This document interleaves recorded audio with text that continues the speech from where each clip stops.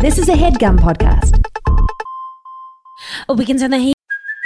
Hey, it's Kaylee Cuoco for Priceline. Ready to go to your happy place for a happy price? Well, why didn't you say so? Just download the Priceline app right now and save up to 60% on hotels. So whether it's Cousin Kevin's Kazoo Concert in Kansas City, go Kevin, or Becky's Bachelorette Bash in Bermuda, you never have to miss a trip ever again. So download the Priceline app today. Your savings are waiting. Go to your happy place for a happy price.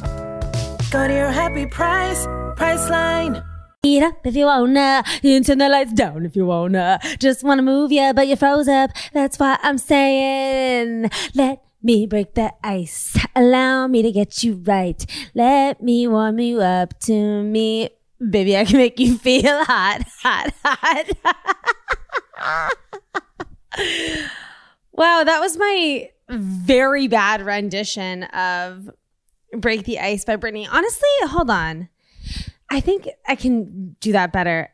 Let me break the ice. Allow me to get you right. Let you warm up to me. Wait, it's real. The phrasing is crazy. Can I do it? Yeah. Let me break the ice. Ooh. Allow me to get you right. Yes. What you warm up to me, baby? I can make you feel ha ha ha ha. Okay. Very rare that I allow my guest to sing. No. It had to happen. I felt like I was invited. You were. Absolutely, okay. You were invited because it was crazy phrasing. But I'm saying like that was perfectly. That was a perfect interpretation of the lyrics. Thank you. Well, thank you. That was my interpretation of Break the Ice by the one, the only Britney Spears. And, you know, before I introduce my guest, I'm going to just tell you what year we're in. We're back in 2008, honey. And according to USA Today, I'm going to tell you 8 pop culture moments from 2008 you won't believe happened 10 years ago. Obviously, this was published in 2018, darling dear, because it is not 10 years ago now. But you know what? Britney Spears makes a comeback. That's the first thing that they say. Britney Spears made the comeback. You know, she needed a win. She came back strong with her 6th album, Circus. Yes. Huge. Circus was huge. Circus was big. What was that song? Woman but you don't try to front, no, just what you are. Yep. Yes. Obviously, the Twilight movie saga begins. We've talked about Twilight extensively on the pod, but huge for me. I'll ask you if that was huge for you. And then, you know, we've said this before, but we're going to say it again. Beyonce and Jay-Z get married. Congrats. Angelina and Brad have twins. Sex and the City movie comes out. Yes. The controversial Annie Leibovitz cover of Miley Cyrus. Remember when she was like wet on a boat in like the sheet and everyone freaked out when everyone was like, oh my God, like she's being, you know, it's so slutty. Like I'm pulling it up because in hindsight. Yes. In hindsight, it's like, this is what we all freaked out about. She looks like the fucking Grudge. Yeah, I mean, what's more upsetting is that she looks like the Grudge, not the skin she's showing. I think this was back before you could say she looked like an Asian ghost. Yes. Looking like fucking Alexander Wang. Speaking of Asian ghosts. High School Musical 3 comes out, which I'm going to ask if that was your culture, because High School Musical was culture for people. Absolutely. We'll get into it. And then, of course, Dark Knight, which we bring up constantly on the show.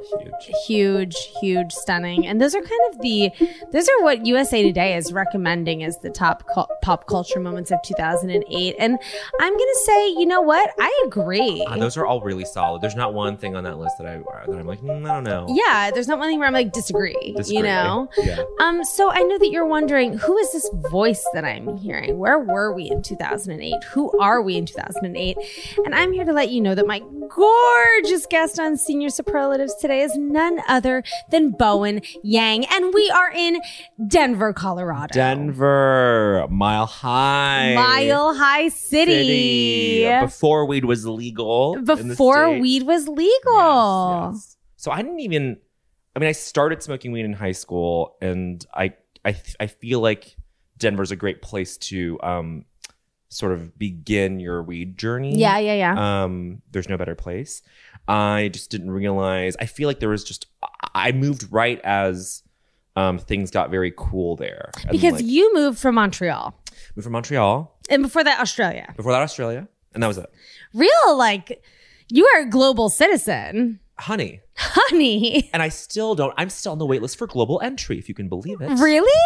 Those girls won't let me skip customs. Wait, that is paging anyone listening to the pod that works in global entry. Hello. Someone has to help you in a lost culture. A reader has to help rectify that situation. If a reader works at Homeland Security, I don't know. Or, I don't know. There's definitely someone that works near Homeland Security. Perhaps. Some adjacency there.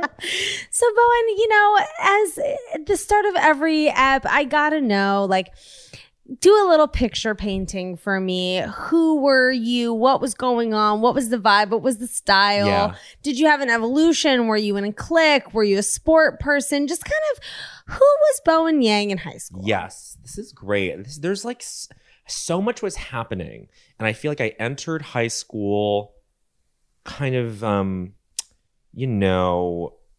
what's the word? I entered high school guileless. Mm-hmm. Sort of innocent, wet behind the ears still from middle school. Yeah. But I will say I left 8th grade feeling like I was in my prime, which no one ever feels in the 8th grade. I felt that way. You felt that way? Okay, great. Maybe this is more common than I think. A lot of people don't feel in their prime. Middle school, yes. Here's the thing. I had reverse situations. Middle school was amazing. I was hot shit in middle school. And then it flip-flopped for me. I would say probably something similar happened to me. Middle school, I was truly so powerful. Yeah. And then freshman, sophomore, beginning of junior year, I was sort of licking my wounds, feeling very embarrassed about this new sort of positioning in society and the microcosm of society that is high school. And then by senior year, I was like, I don't give a shit. And then that was kind of a nice note to leave on. Yeah. But entered high school guileless and then left high school just ready to get out, but still very grateful for my time. I was one of those kids, and I think this is very common, who was just wanted to be friends with the older kids. So that by the time I was a senior and I was the older kid, I was like, but wait a minute. I was friends with all the older kids, and where are they now? They're all in college? That doesn't make any sense. I was the same. Yeah. And I felt very ugh, I don't want to be part of this. Yeah. I want to move up to the next level where I'm around people who are always going to be aspirational to me, and they will always be present in some way. Yeah. And then New York ended up being the best place for that. So that's my mini synopsis. I love that. So was your high school particularly cliquey? Was it big? It was big. It was a big public high school in Aurora, Colorado, in suburban Denver. 2,400 kids, so 600 kids per class. Very cliquey. People in sports. So you had the jocks and the cheerleaders. But there would be some overlap. It was a bunch of Venn diagrams that kind of made a pinwheel. Does that make sense? Yeah. So you'd have jocks who were also nerds who were in this program called International Baccalaureate. Did they have the that? IB program. IB. So I was IB. We had AP at my school, but I know there were other schools in DC that were IB schools. Yeah. Exactly. And what was the reputation for IB schools? That was you were extra nerdy? Yeah. Yeah, exactly. It was I think the only IB school that I knew off the top of my head was this school in DC called WIS, which is Washington International School. That's kind of a chic name. Okay, WIS kids were very chic. Okay. Because usually you were not like American. You know what I mean? Yeah. Usually you were an international student Yes. and you came and like, you know, the Whisk Kids were very cool to me. Yeah. Very eclectic mix of people, very interesting, fashionable points of views. Yes. Parents that did really cool things that weren't just like necessarily like lawyers or something like that. I don't know. So I always thought that they were very chic. That sounds chic. Like, And they had the IB program. And they had IB IB? was chic to me.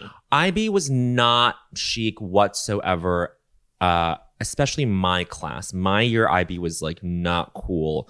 People so boring. I went to this like very capital MC middle class public school, which I loved. But I remember like the year above me, and then my sister's year, she was 2 years older than me.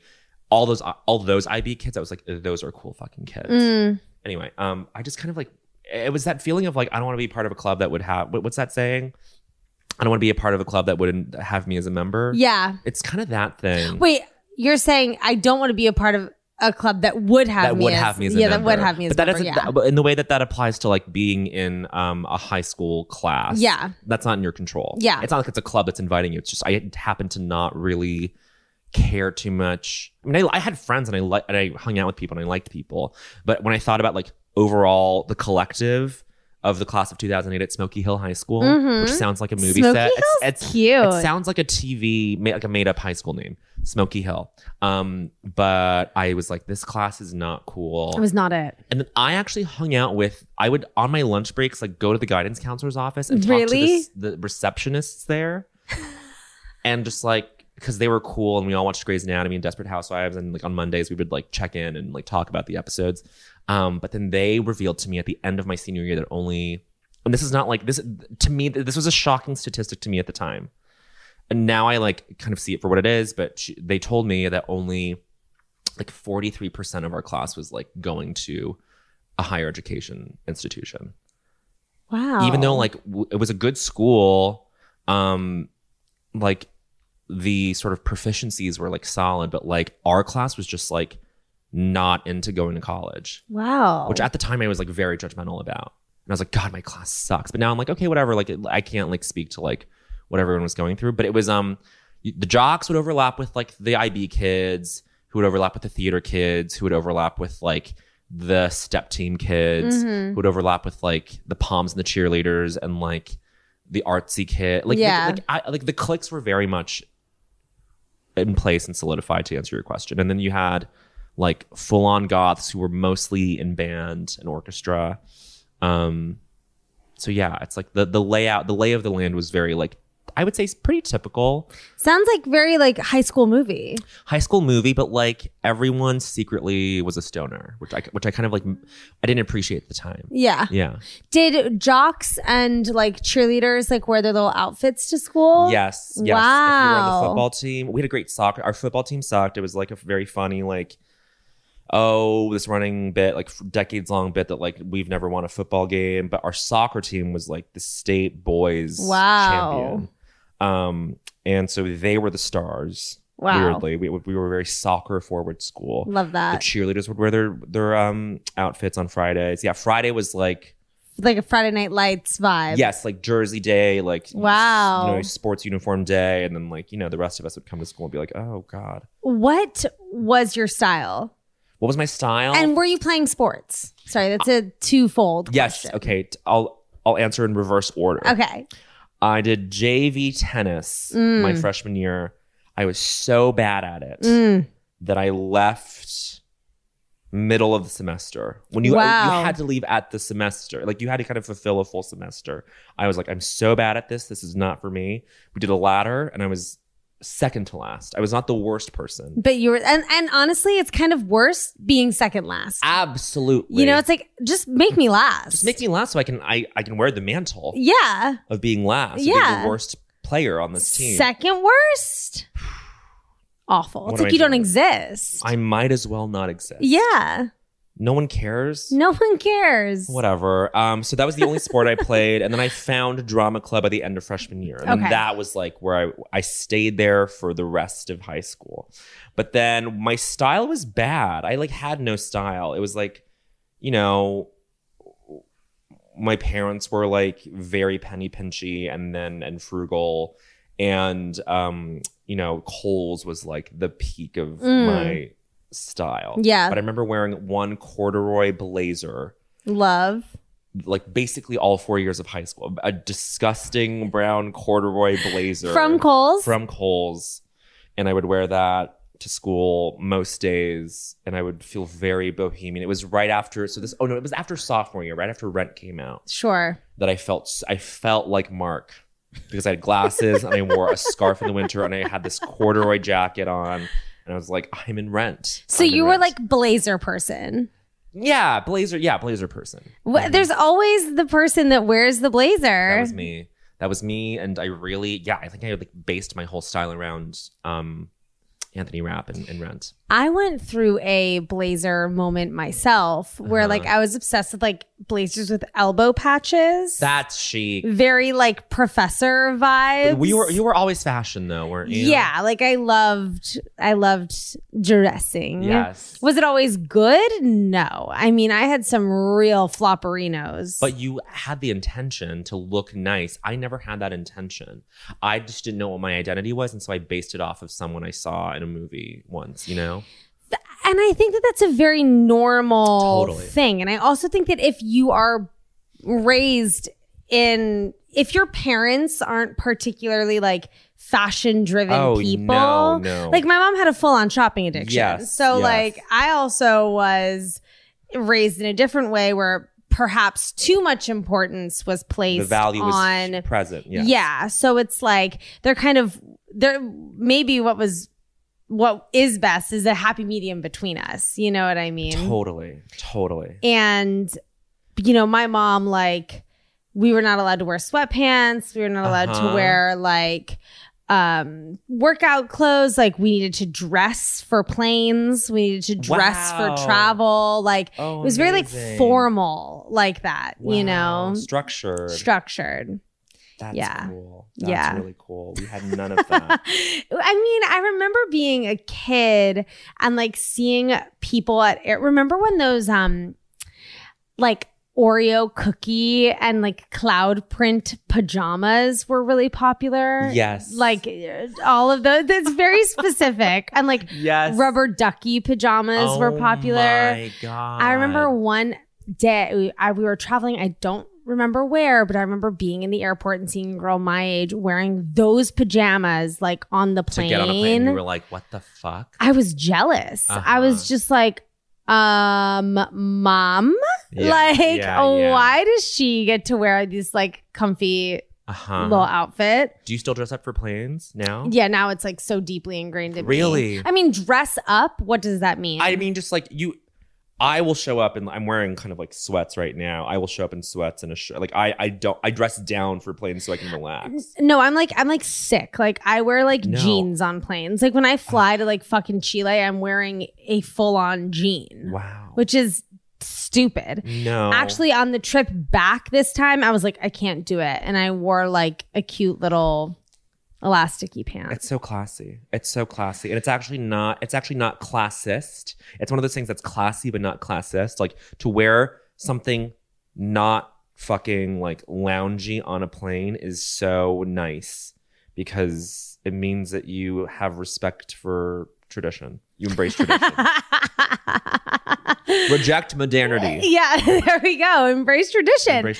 So speaking of tradition. Okay. Drama club. Yeah. I gotta know. Because, you know, Meg Stalter was on the pod last week. Yes. And she was drama club. Like her entire high school experience was made because of drama club. I would say the same. Except my drama club experience was like completely marred by the faculty. It always is. It always is. With those of us who like end up like taking it all the way into our adulthoods and like try to make it our careers. Yes. There's always some authority figure or adult who like really fucking made it hell for you when you were growing up. We need to do a psychological profile of high school drama teachers. Yes. Mine hated me, never gave me opportunity. Same. Things that honestly have imprinted on me to this day. Absolutely. And when I'm being shooketh by this business sometimes, I'll be like, Laura was right. She was right. Yeah. Oh my God. I remember on a sense memory level, this moment where Miss Wood told me a junior, after I did not get a role in Barnum, this fucking garbage ass musical that she decided to put up. The Barnum and Bailey's musical? The Barnum and Bailey musical. Terrible. She was telling, I was like, Miss Wood, I just wanted to talk to you about I just wanted to get some clarification on why I'm being relegated to the chorus again this year. Because by the time you're a junior, I feel like you're entitled to ask You need to be booking. Like you when need you're to be booking. You need to be booking. Like an upperclassman not booking, something's wrong because a fate worse than death. Yeah, it is. And so I straight up because all my friends pumped me up the night before being like, you need to go talk to Miss Wood. Yeah. This is unacceptable. Yeah. You've earned this. You have paid your dues. You've understudied and you've done chorus stuff. You've done every play in between the musicals. You should go talk to Miss Wood. Yeah. And Miss Wood, by the way, was the dance teacher at Smoky Hill, but she would fill in the spring for the musical because that was her calling card. And the drama teacher, who was a new hire by the time I was a sophomore and the only one I worked with, his name is Mr. Brown, who's still at that school, I think, and did an interview on the local news recently about how wonderful I was and how much he loved me, which is bullshit. Well, my follow-up question was, is everyone trying to glom on to you now that you're successful? No. Not everyone. Just Mr. Wood. Just Mr. Brown. Or Mr. Brown. Miss Wood I have not heard from. That's right. Well, I don't know. I hope she's doing well. I wish her all the best. And then there's one other adult figure in this person who is actually benevolent angel who saved my life. Okay, but anyway. Is this interesting? But this Meg is a drama club. Is this interesting? I'm enthralled. I'm on the edge of my seat. I literally need to know more. Okay. The reason why I do this podcast is because I love hearing the origin story and all the shit that we experienced when we were 15, 16, 17 and how it still informs aspect of our psyche to this day. Perfect. And then when I think about someone, the dementor, if you will, that was my high school drama teacher. Laura? Yep. Not but one opportunity given to me by her ever. And I knew I was a star. Yes. And not getting those opportunities time and time again really made me not believe in myself. And we are little pieces of putty when we're that age. Ugh. That if you already are coming from a home where maybe your parents are really not wanting you to do it, and then you get that doubled down by someone at your educational institution not wanting you to do it, then you have to be thinking, okay, well, these people who are older and wiser than me must see. Everyone's telling me the same thing. I'm not meant to do this. Right. Yeah. Oh, that shit. This has popped back up in therapy for me. Mm-hmm. My therapist wants me to take an inventory of rejection. I'm okay, well, this might be a lifelong project. Yeah. A list that is infinite. I wonder if I do it on the notes app or if I write it down on some tactile stuff. I think we need to do tactile. Because I think there's a physical release that needs to happen. Yeah. Oh, so who was the benevolent figure? Well, I will say the benevolent figure was this guy who was my calculus teacher. Okay. And he was also the assistant director at this improv theater downtown. Okay. So he was also the funniest guy in the world. And he and I still keep in touch. His name was, at the time he was Mr. Holguin. Now he's Adrian. But he was the one who sponsored and coached the improv group. Cool. And then you could only get on the improv group your sophomore year. So the way it worked was you could audition. Auditions were in the spring. Mm-hmm. And the earliest you could audition as a freshman was the spring of your freshman year so that you could get on the next year. Got it. I auditioned my freshman year, did not get on. auditioned my sophomore year and got on. So that junior and senior year, I was in the improv group. So it was only half of high school for me. But that was the shift. Like I had drama club and I was just trying to survive for like a year and a half there. And then once I got like raptured up into the improv spaceship, I was like, this is where I'm staying. Cool. And then Mr. Holguin ended up directing my last show, the play of my senior year, the spring play of my senior year, which was like a Thornton Wilder play. And thank God it was him. It was not, so Mr. Brown didn't give me a single opportunity. Miss Wood only gave me chorus. And there's so much to the Miss Wood story though. I need to hear more. Okay, so I was gonna say, I remember the day she told me after this Barnum cast list went up that I like, she like there was this new freshman who got a big part. He was great, Brian Black. He's wonderful. He was the son of the middle school drama teacher. Okay, Mr. so Black. kind of high school nepotism. Kind of, but Brian was very talented. Sure. And I think he deserved, that casting. But Brian was talking to Miss Wood when I approached Miss Wood, and I was like, Miss Wood, I just wanted to, get some clarity on why I didn't get a role as an upperclassman now, and I feel like I paid my dues and blah, blah, blah. And then she goes to me, something along the lines of, I don't remember exactly what she said, but something along the lines of, like, I've seen you audition enough times now, and I've seen you perform enough times now to know that what you are doing in the audition room is not comparable to what Brian is doing. Oh. Pointed to Brian and like fully like embarrassed the fuck out of me in front of this freshman.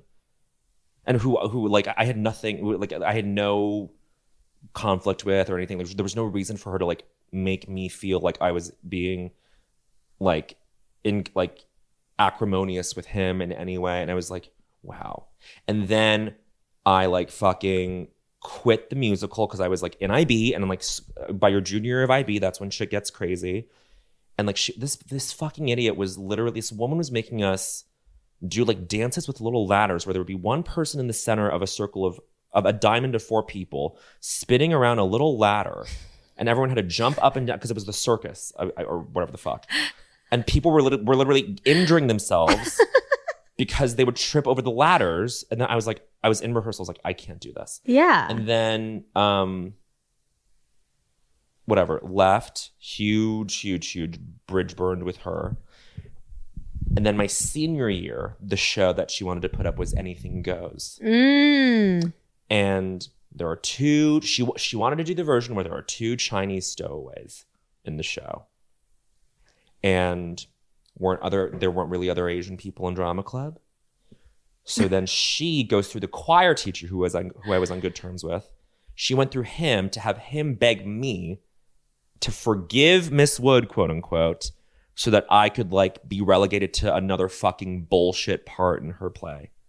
Just so she like wouldn't have to put someone in full fucking yellow face. This bitch is nuts. Insane. I will never forgive her. This is like Artist's Way shit. Like in those first couple chapters, you've read Artist's Way, right? I have not. She like tells you in like the first couple chapters, like you need to put don't put them on blast, but you need to like in your mind, like truly like write down the people who like made you feel fucking worthless in a creative way. Like the creative people who like told you to go fuck yourself. Yeah. And like just like cross them out in your mind, because it's like you don't have to forgive them. You don't have to like validate anything that they said about you because they were fully wrong. Like that is Miss Wood to me. Yeah, and I will say, like, first of all, that is so fucked up. Whatever. Did you end up doing it? Yes, I ended up doing it, and then like I got a fucking scholarship through the Mormon Church, because it was Denver, Utah adjacent, big Mormon population there. So the Church of Latter-day Saints gave me a scholarship that Mr. Grant, the choir teacher, nominated me for because I had like risen above and like. So how much was the grant for? Like $500. It bought me like one textbook.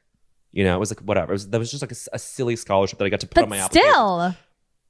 Whatever, it's not worth it. I just find it so funny looking back now. Like I haven't talked about this in a while. But it's just so. Is she still working at your school? I think she's retired. I think she's like living a groovy life, I hope, somewhere, like just like chilling out. Like I don't wish her any misfortune, but I go like I go, you fucking like, I think, and I'm not the only kid she did this with, for sure. No, I mean, it is like a true psychological mistreatment. Yes. And it's also like, I don't know, I have really big issues with anyone hindering such young people from pursuing any dream. Because here's the reality. Yes. When you're out of high school, when you're out of college, if you don't go to college, whatever it is, the real world, quote unquote, Hell. will fuck you in your fucking Ass, butt, face. dick, and pussy, honey. Yes. Okay? Every hole. Every hole. Why do we need this in these institutions? We don't, frankly. At that age, there's no reason. And like, I guess I sympathize with these people on some level. It's like, you can't like give out parts to everybody. No, of course there's a reality to things, Yes, right? yes. Like, I understand why, you know, when you try out for a sports team or when you try out for a musical, Yeah, like yeah. that framework of being like, okay, like hard work can pay off and get you on a team or get you in a Yes, show yes. or whatever it is. What I don't like is This woman literally telling me, Yes. you don't have what it takes. yes. Yeah. That is, I completely agree. I've always zeroed in on that moment. Yes. Being like, I didn't mind being the chorus member No. or doing like, you know, like the grunty stuff. No. But like she like literally like went out of her way to say something cruel. In front and also Yes. humiliate you. Yes. VR training platforms, like the one developed by Fundamental VR and Orbis International, are helping surgeons train over and over before operating on real patients. As you practice each skill, the muscle memory starts to develop. Learn more at meta.com/metaverseimpact. As you write your life story, you're far from finished. Are you looking to close the book on your job? Maybe turn a page in your career? Be continued at the Georgetown University School of Continuing Studies. Our professional master's degrees and certificates are designed to meet you where you are and take you where you want to go. At Georgetown SCS, the learning never stops, and neither do you. Write your next chapter. Be continued at scs.georgetown.edu/podcast. So yeah. Like, the world will humiliate us Of course. enough. And I don't know. I just like, I think I wish I could go back to my high school self and like protect her more to be like, don't let these people influence your your idea of like what it is you contain. Right. But like how you had your math teacher that became your improv coach, I had my one person at my high school, Yeah. Bill George, Bill. my evolutionary biology teacher. Hot. He was the best. He put me. He still, I think, is a teacher at my high school. We did winter one acts at our school. Oh yeah, we did one X too. So it was like the fall was the play, the winter was the one act, the spring was the musical, and the yeah. winter one acts wasn't. Laura didn't oversee those. Yes. So, Mr. Brown didn't oversee those either. So one acts my freshman year were my first way in, and I had so much fun. Yes. Yeah, same. Oh so my God. Bill put me.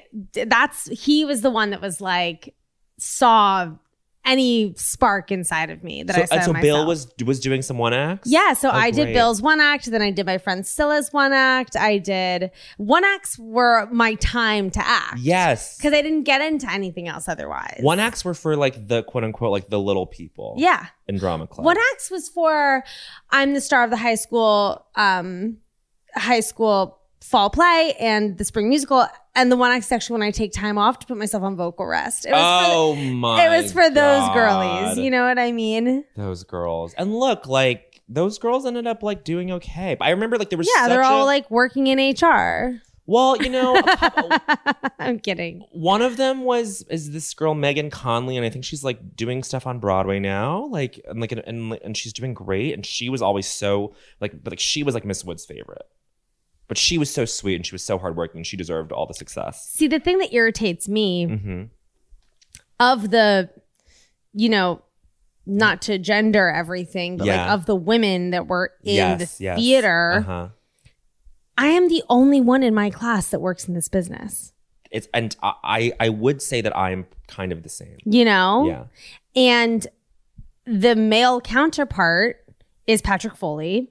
Oh, yeah. And, you know, he was completely adored by Laura. I see. But Laura did torment him as well. Right. But still, like, he got But- offered stuff. yeah, but I do notice, like, there is a line of successful male actors to come out of.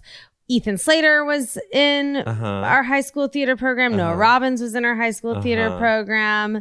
Like, there's a line of more successful male actors, if you will. Is it because Laura like fucking Yeah. hates young women? Yes. Yeah.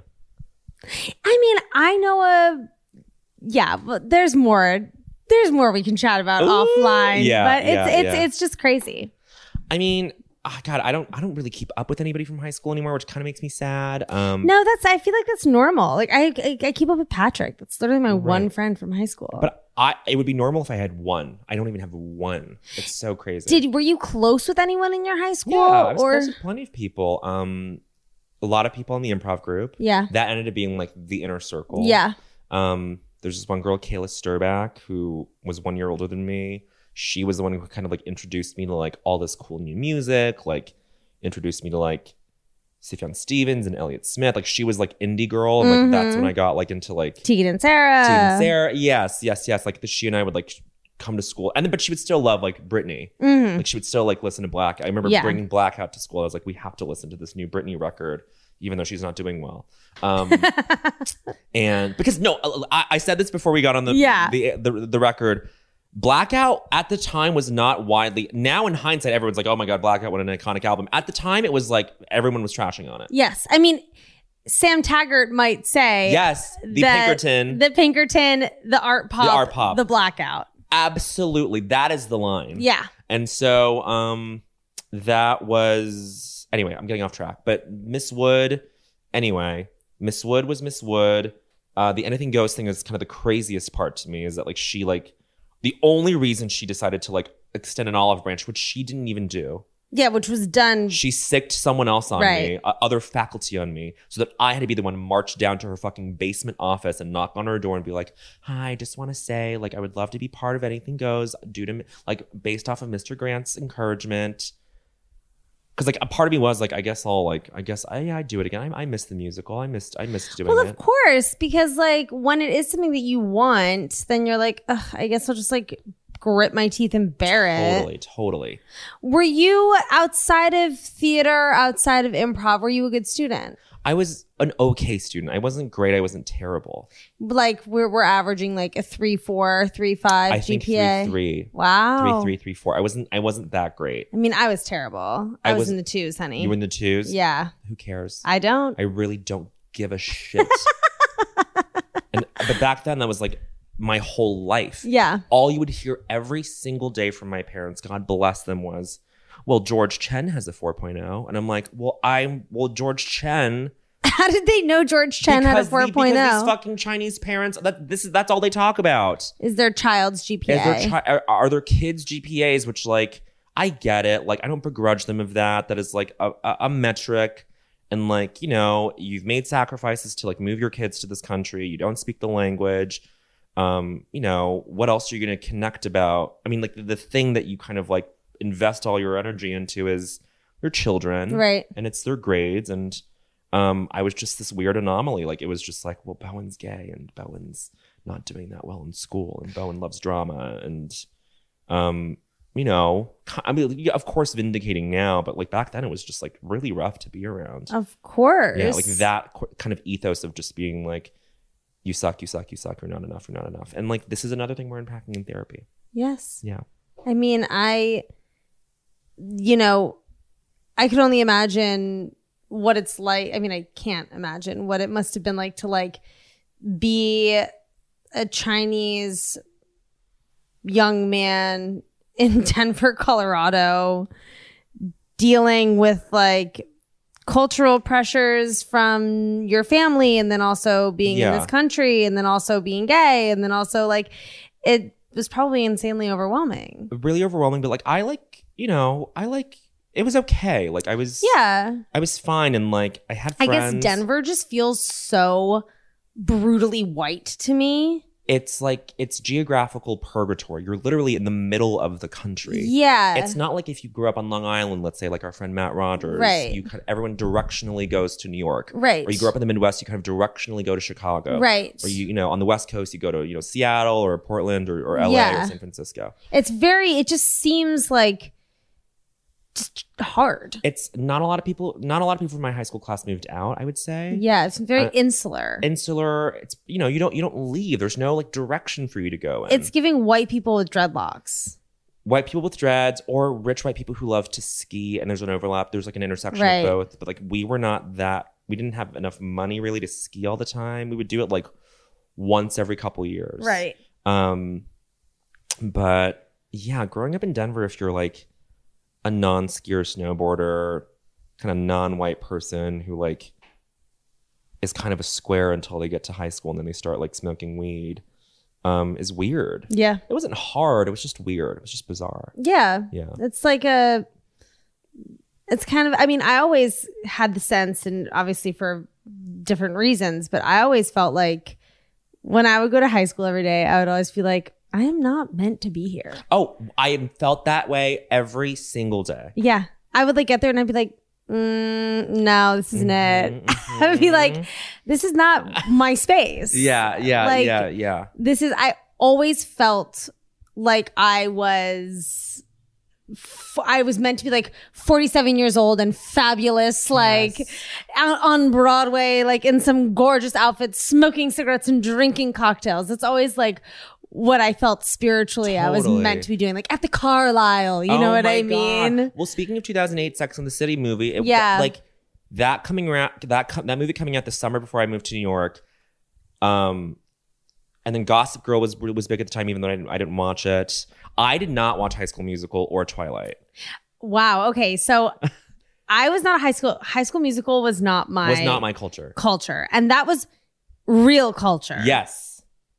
People were obsessed, losing their minds, and High School Musical 3 was the first theatrical release. Yeah, and I was very skeptical of Zac Efron's hotness. That was not who I was more in high school. I was more like obsessed with Heath Ledger, and I was more into like grunge punk like guys. Like I was obsessed with Michael Pitt in high school. Oh, cool. Yeah. That's a cool one. I was like, and of course I was obsessed with like because I was so into like indie movies that any kind of like indie movie boy darling, Kieran Culkin I loved. And like I loved Paul Dano. I loved Jake Gyllenhaal because of Donnie Darko. Yes, of course. That shit.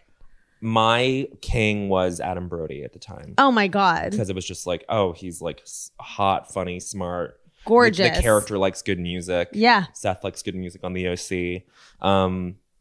Yeah.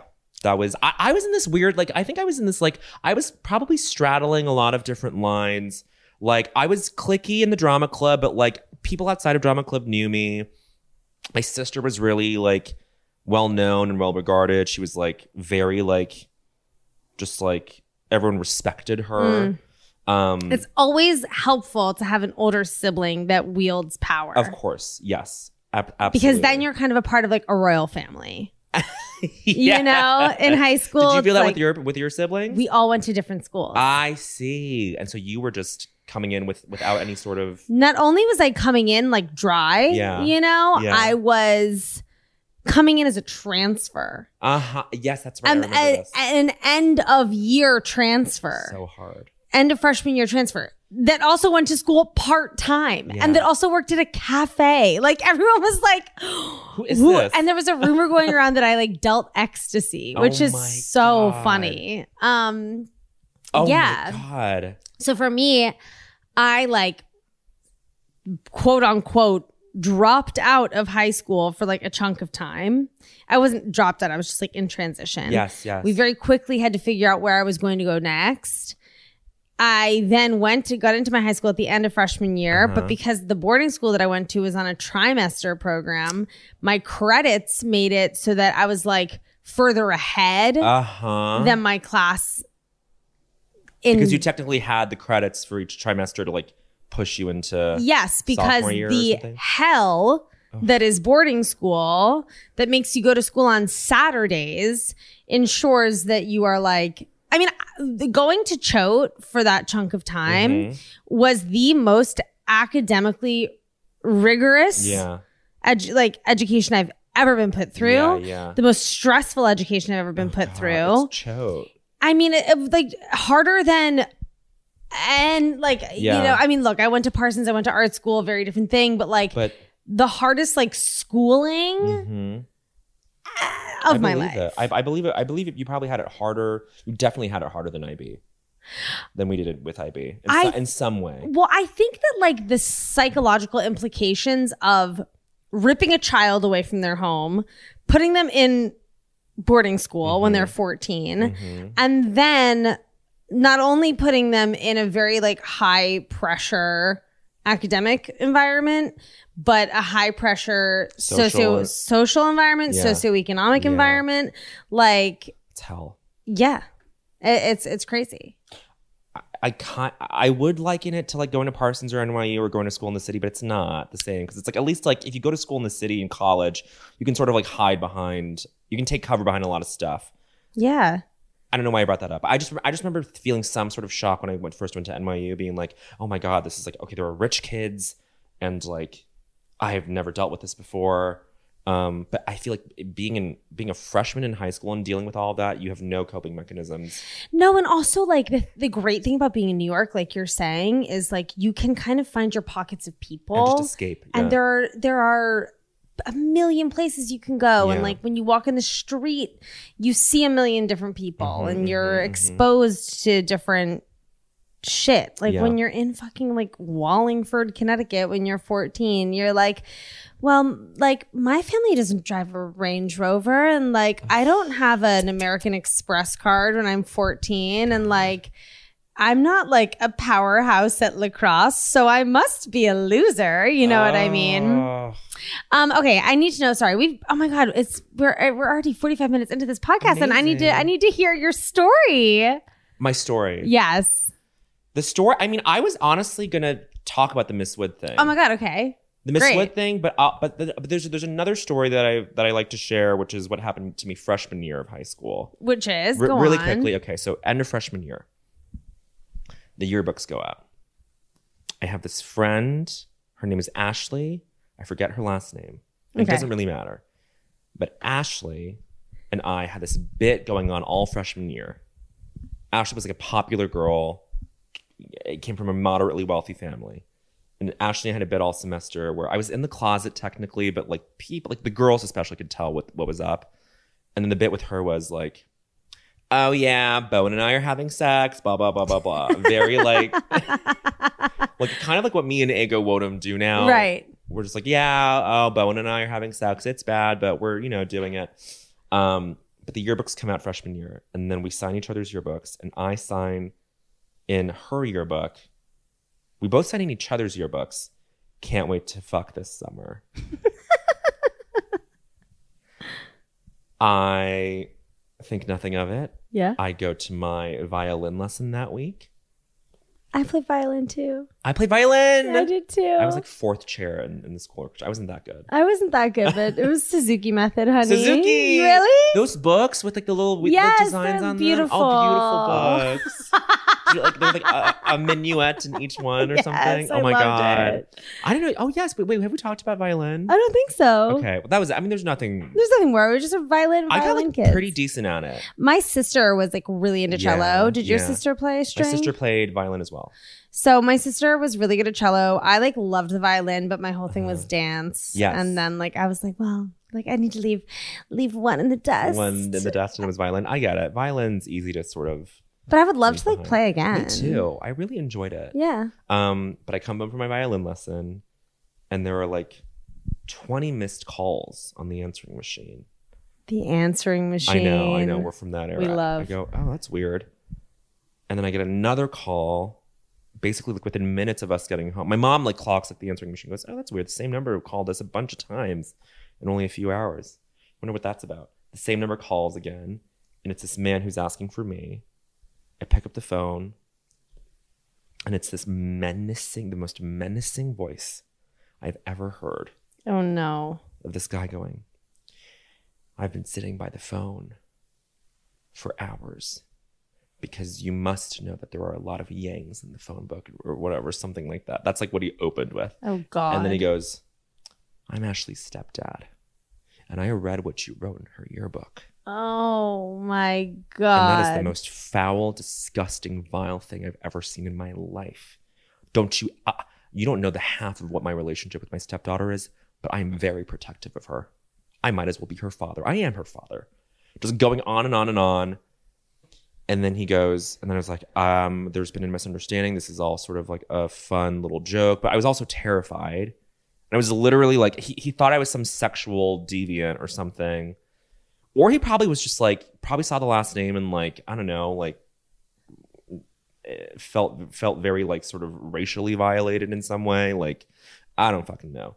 But then he was like, so tomorrow, the first thing I'm going to do is call the superintendent of the school district. Oh, my God. And make sure you get expelled. What? For sexual harassment and blah, blah, blah, all these things. And I was like, and I was truly shaken to my core. Well, yeah. And because he was this big lawyer in the town, I guess. I don't know, whatever. But to like threaten expulsion is insane. I guess the conclusion I can draw, but this is true of any place, anywhere now, I guess, is like Aurora, Colorado was a town full of psycho adults. Truly unhinged adults who terrorized children. I will say, I think that like more adults terrorize children than we think. Oh my goodness. Like, because I, in my high school time, was also terrorized by adults. Yes. And now I'm just kind of, well, now I understand my mom did not fuck with anyone's parents. My mom was like, I'm not doing PTA. I'm not doing any of that shit. I don't need to be friends with any of these people. And now I kind of get it. I get it. My parents too, like the only adult friends, the only like, they didn't have any sort of, they never made friends with the other parents. Yeah. I mean, for like language barrier reasons, but also because like they were like, I don't fucking know about any of this. And so I don't know, just the adults are like so fucking whack. Adults can be obviously, but like stranger adults to children, like other people's parents can be fucking insane. Even the millennial to boomer relationship is like fucked up. I don't so trust any up. Of those. No, people. Absolutely not to be ageist, but I'm like y'all are fucking. No, I'm I'm famously ageist. You are famously ageist. I've known this about you. Yeah, no, me too. And then like, but I'm saying it's always like boomers versus Gen Z, but it's like no, millennials versus boomers is like the original sort of. No, like, I think millennial versus boomer is kind of the. To me, it's like, you know, Batman versus Dark Knight versus Joker. Oh no, that is like neither of them understand each other. Yeah, we are the bridge, and so we've had to get it from like that side, and sometimes Gen Z, but like boomers like fucking took out all their shit on us before they like knew what was up. But it's also kind of why I'm sussed out by Gen Z X. Oh no, yeah. Gen X too. Gen X is the bridge. That's what Gen X is the bridge. I feel more solidarity with Gen Z than I do with Gen X, unfortunately. Oh, absolutely. Me too. Yeah. I feel more I feel more in common with Gen Z than Gen X. Same. Sometimes with Gen X, like my brother is Gen X, and sometimes I'm like, huh? And I feel like also if I look musically, because like music was such a big part of my high school experience. Yes. These are people that were like actively indulging in like Dave Matthews culture and like Wilco and like I do love Wilco. Me too, but like kind of this you can hear it even in like the kind of spirit of the music that was happening at the time. Like kind of this like submission to these people and like this so much shame. A lot of shame. I feel like I've done a decent job of like sort of exercising that. We have to. I still have. I probably have some of it still. I'm not totally shameless. Anyway, this my story is. The end of the story is I was convinced I was going to get expelled. I go into the dean's office. Oh this my fucking God. Dean Rasmussen, who was this like fucking butch icon. Good. I was going to say, were they good? Well, she was awful. Oh. She was awful. She's like the one lesbian who's like come after, try to ruin my life. She was otherwise like politically great. Like she like. Wait, why did she try and ruin your life? Because she was like kind of got spooked by this guy, by Ashley's stepdad, and was like, "This is very serious. Oh, we're not going to expel you, but we are going to suspend you for 5 days," which was like the max number of suspension days. So you got suspended. Well, were you like Ashley wrote it in my yearbook too? Yeah. And then Ashley the next day was like, "I'm so sorry," and I was like, "Whatever. Can you tell your dad that your stepdad that he's fucking cuckoo? Can you tell your stepdad that he's a fucking loser for even taking the time to look through your yearbook? Like, doesn't he have fucking like actual law cases to like work on? Has he ever heard of Playboy magazine, honey? Girl. Fap. Fucking no fap dumbass. And then I got suspended for 5 days, and then I had to on my college applications, I remember like 3 years later having to like, because they ask you like, have you ever been suspended? And I would always on all of those applications be like, yes, for sexual harassment, and I would just have to explain it in all of these ways, and I had to like sort of laugh it off because it was just kind of a joke. It wasn't like a real thing, but it was just like, and I'm like, I think it worked because I got into like schools and stuff, but I was just like this. I was convinced as a freshman that this was going to ruin my chances at college. Oh, of course. Yeah. I mean, there are so many feelings that you have during this time where you're like, this is going to ruin the rest of my life. Yeah. Like I had shit go down my senior year where I was like, this is going to ruin my life. Yeah, totally. Where I was they put that fear in you for no good reason.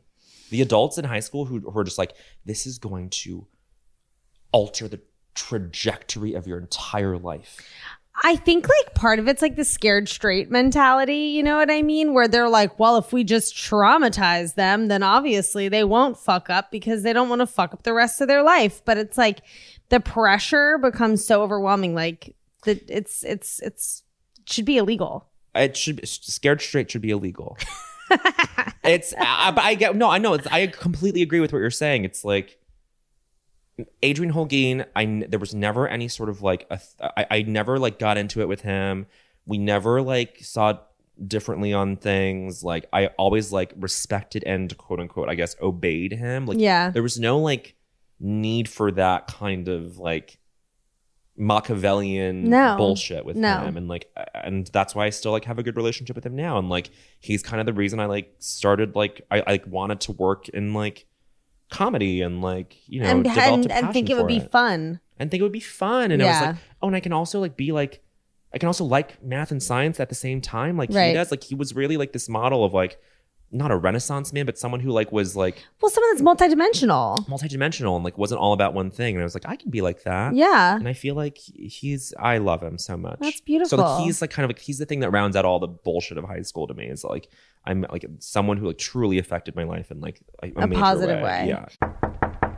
Well, speaking of bullshit of high school, we just entered the high school guidance counselor's office. Oh. And it's me, your high school guidance counselor. Hi, step into my office. Can I get you a pretzel or an apple juice? Miss Vasaki, you normally have Jolly Ranchers. Oh, I can get you a Jolly Rancher, Can you get me the new blueberry flavored Jolly Rancher? That's new as of 2006. Yes, I can. Thank you. So, you know, in this section of the pod, we love to kind of work out some shit, which I feel like we've been doing all episode. Because I came in sort of like collapsing all three of these. And we love a collapsed episode. But is there anything further you would like to get off your chest, or do you feel cleansed? Some people can just come on and say, you know what, I just feel cleansed. I feel pretty baptized in like that reality of high school. I'm trying to think like.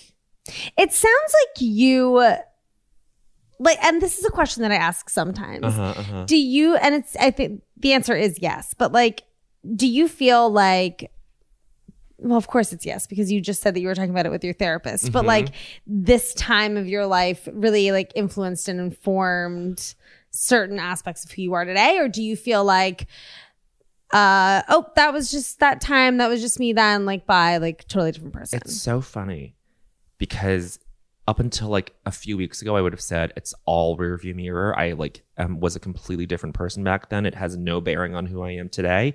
But it's this recent development in therapy where we're like, no, let's go back and revisit that, because there's a reason why you like don't like to talk about it, or there's a reason why you don't think about it. And I think it has all of these tie-ins to shit that I go through now, where like I kind of sometimes will care too much about what people think, and then other times not care at all, also in a very alarming, extreme way. Like, where is that coming from? And like this like sense of rejection that like all people who like go into showbiz kind of carry with them from different places in their lives. I'm like, where is that coming from for me? And I think it doesn't have that much to do with my parents, but it more so has to do with like that specific time in my life, which was high school, and the people I had to deal with in high school outside of like the family. And so but maybe there's one trauma which has to do with my sister, and I think I need to talk to her about this, but I guess I'm doing it on the pod now. But we have talked about this, where she and her best friend Rohini, they were like the superstar students. Everyone loved them. And they headed the Lincoln Douglas debate section of the speech and debate club. And like all of like the cool, smart people were in that. And it was mostly girls. And they all paired up, but there was an odd number of people and I was the only boy. So I had no partner. And then that was when Yang and Rohini had to like pull me aside and be like, we don't really have a place for you here. You should go to this other place, extemporaneous debate, because it's just this one girl it's just this one senior who has no one who like is coaching nobody. And it was this like style of the debate that I had no interest in, which was like poring over newspaper clippings and like having to improvise like a speech about some bullshit topic. Oh God. It was just like the most unappealing thing. And like it was my sister and her friend being like, you should go elsewhere. You should go elsewhere. So it was like another moment of like rejection that I think like I've recently excavated through therapy to like kind of like process and like mull over. But that was hard. And I think I let it like really affect the way my sister and I related to each other for a while. Yeah. Well, I'm here to tell you that we're going to release that trauma. Okay.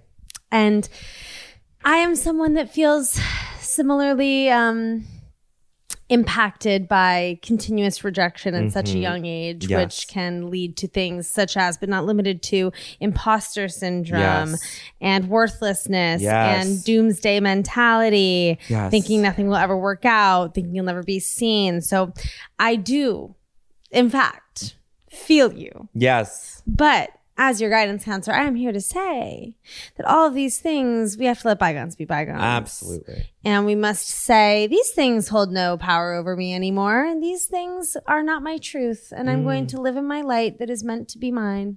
Thank you so much.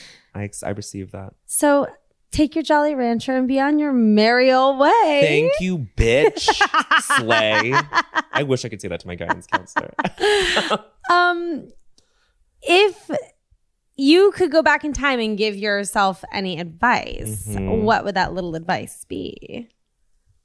I would say don't leave school every now and then. Don't stay too, because I think especially in drama club, you like would fetishize like staying in the building late at night. Yeah. And like, I literally, right? Meg said the same thing. Yeah. Oh, really? Like and it was I talked about it with Patrick too. It's like the drama kids always stayed at school until like 11 p.m. I was like, I don't even know if it was open that late. I know. And like, not to bring like work into this, but like, I feel like sometimes I feel that way about SNL where I'm like, well, I'm staying really late. Well, because there's something about us thinking it's like being in the library. It like shows that you're like committed. Yes, and it's exactly. And it's like, yeah, you know what? I will be here until the crack of dawn because I am so committed to this. It's discipline theater. Yeah. It's discipline porn. Yeah. And it's like, I don't think even now, especially now, I need to kind of like talk myself out of that. But definitely back then I was like, there's no real reason for you to do this. No. You just need to like, I don't know. Maybe after freshman year, after the suspension, I felt like I really needed to like prove and like kind of offset that on my record so that I could like be like, I could viably go to college. Because that was the end game. It was like moving somewhere else, and like, thank God it was New York. But yeah, the advice is just to like not stay at school for that as much, and like go downtown, go to like bookstores, and like just go outside of your little parameters in high school, because they are just so limiting, especially in a place like Aurora. Did you drink in high school? Not really. Were people partying? People were partying. I would like 3 times a year like tag along with someone with like a way cooler kid than me and like take shots at like someone's house party and then, like think, wow, that's so crazy. But no, not really. Did you go to prom? I went to prom. What'd you wear? I wore my junior prom. I wore a red tie, red vest, black tux. And then senior year, I wore really chic. What'd you wear? Maroon. Wow. I looked really good in like maroon. It was like maroon purple. But like it was like really like, I would wear it today. Gorgeous. Like really chic colors. Did you have a relationship in high school? No, none. No smooching? No nothing? No, nothing. That's cute.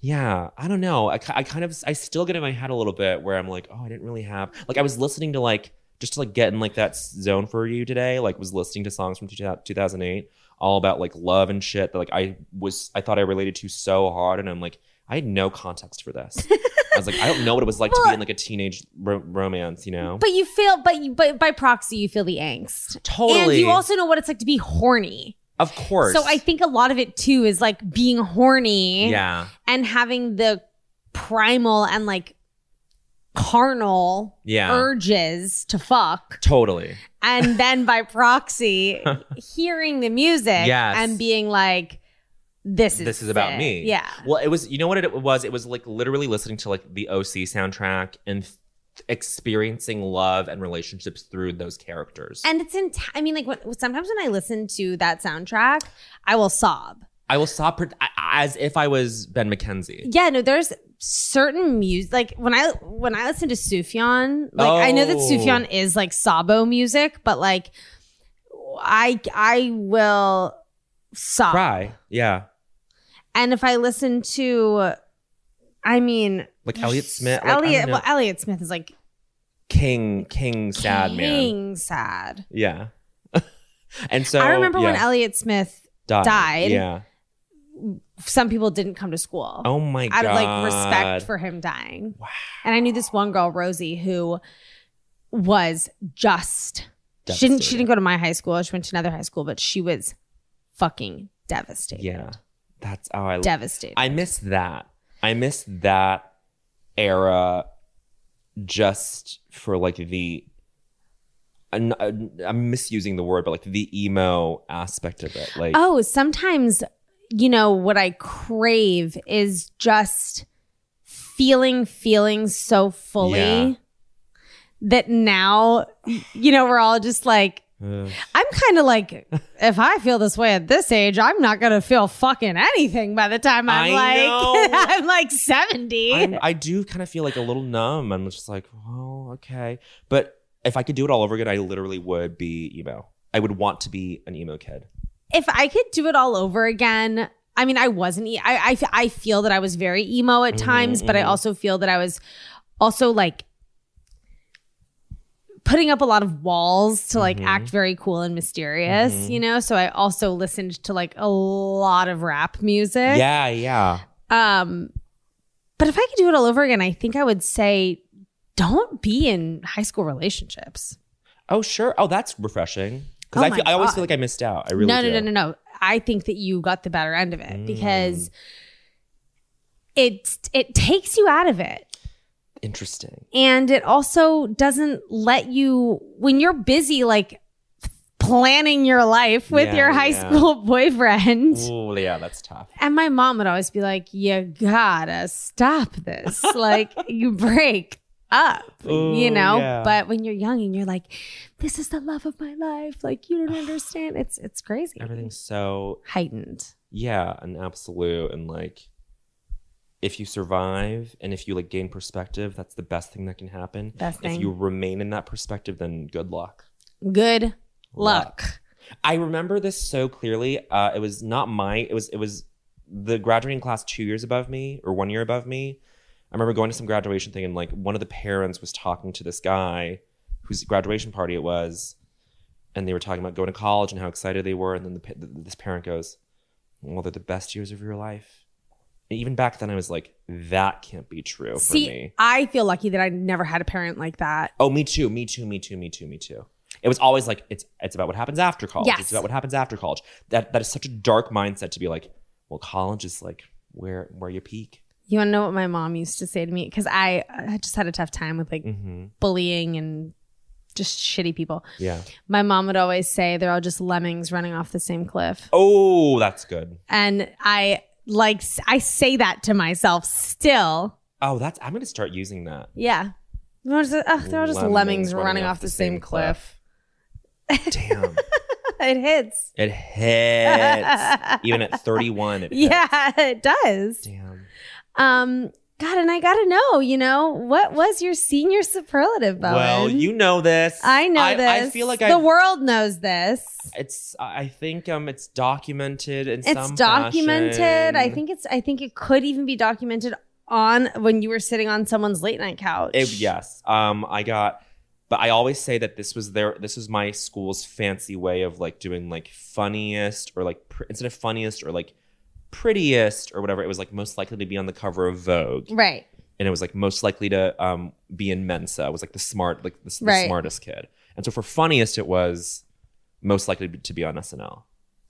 Which is so interesting to me that you got funniest, because from the picture that you're painting, like I can't envision you being like the class clown, but I guess you got funniest. I was. No, I was. You were. Yeah. But like the improv, by the time I got into the improv group, that was when like that was my identity cemented. You like stepped into your light. Yes. And I was like, I'm being validated externally by this like other thing outside of like extracurricular thing. And that way I can go into, like, I remember going into school and my version of like wearing like, the cheerleading costume or the cheerleading outfit or like the football jersey was on show nights, walking to school in like our little polos for the improv group. They were chic polos. It was a black polo with red lettering. What did it say? Spontaneous combustion, but like in like cool lettering, hand lettering. It looks kind of cool. Do you still have? I still have the hoodie in my apartment. Cute. But you would come in and then people would be like, "Hey, Bowen, I'm coming to the show tonight." That's cute. And so like I experienced like a little taste of that. The flicker of like, oh yeah, I'm performing tonight. Come see me. The flicker of high school fame. And so that was like my power. Yeah. And I only found that in like the latter half of high school, but I was like owning it, being like, I'm funny. Good. Which like I honestly like believed it more back then than I do now, probably. Well. So whatever. They were right.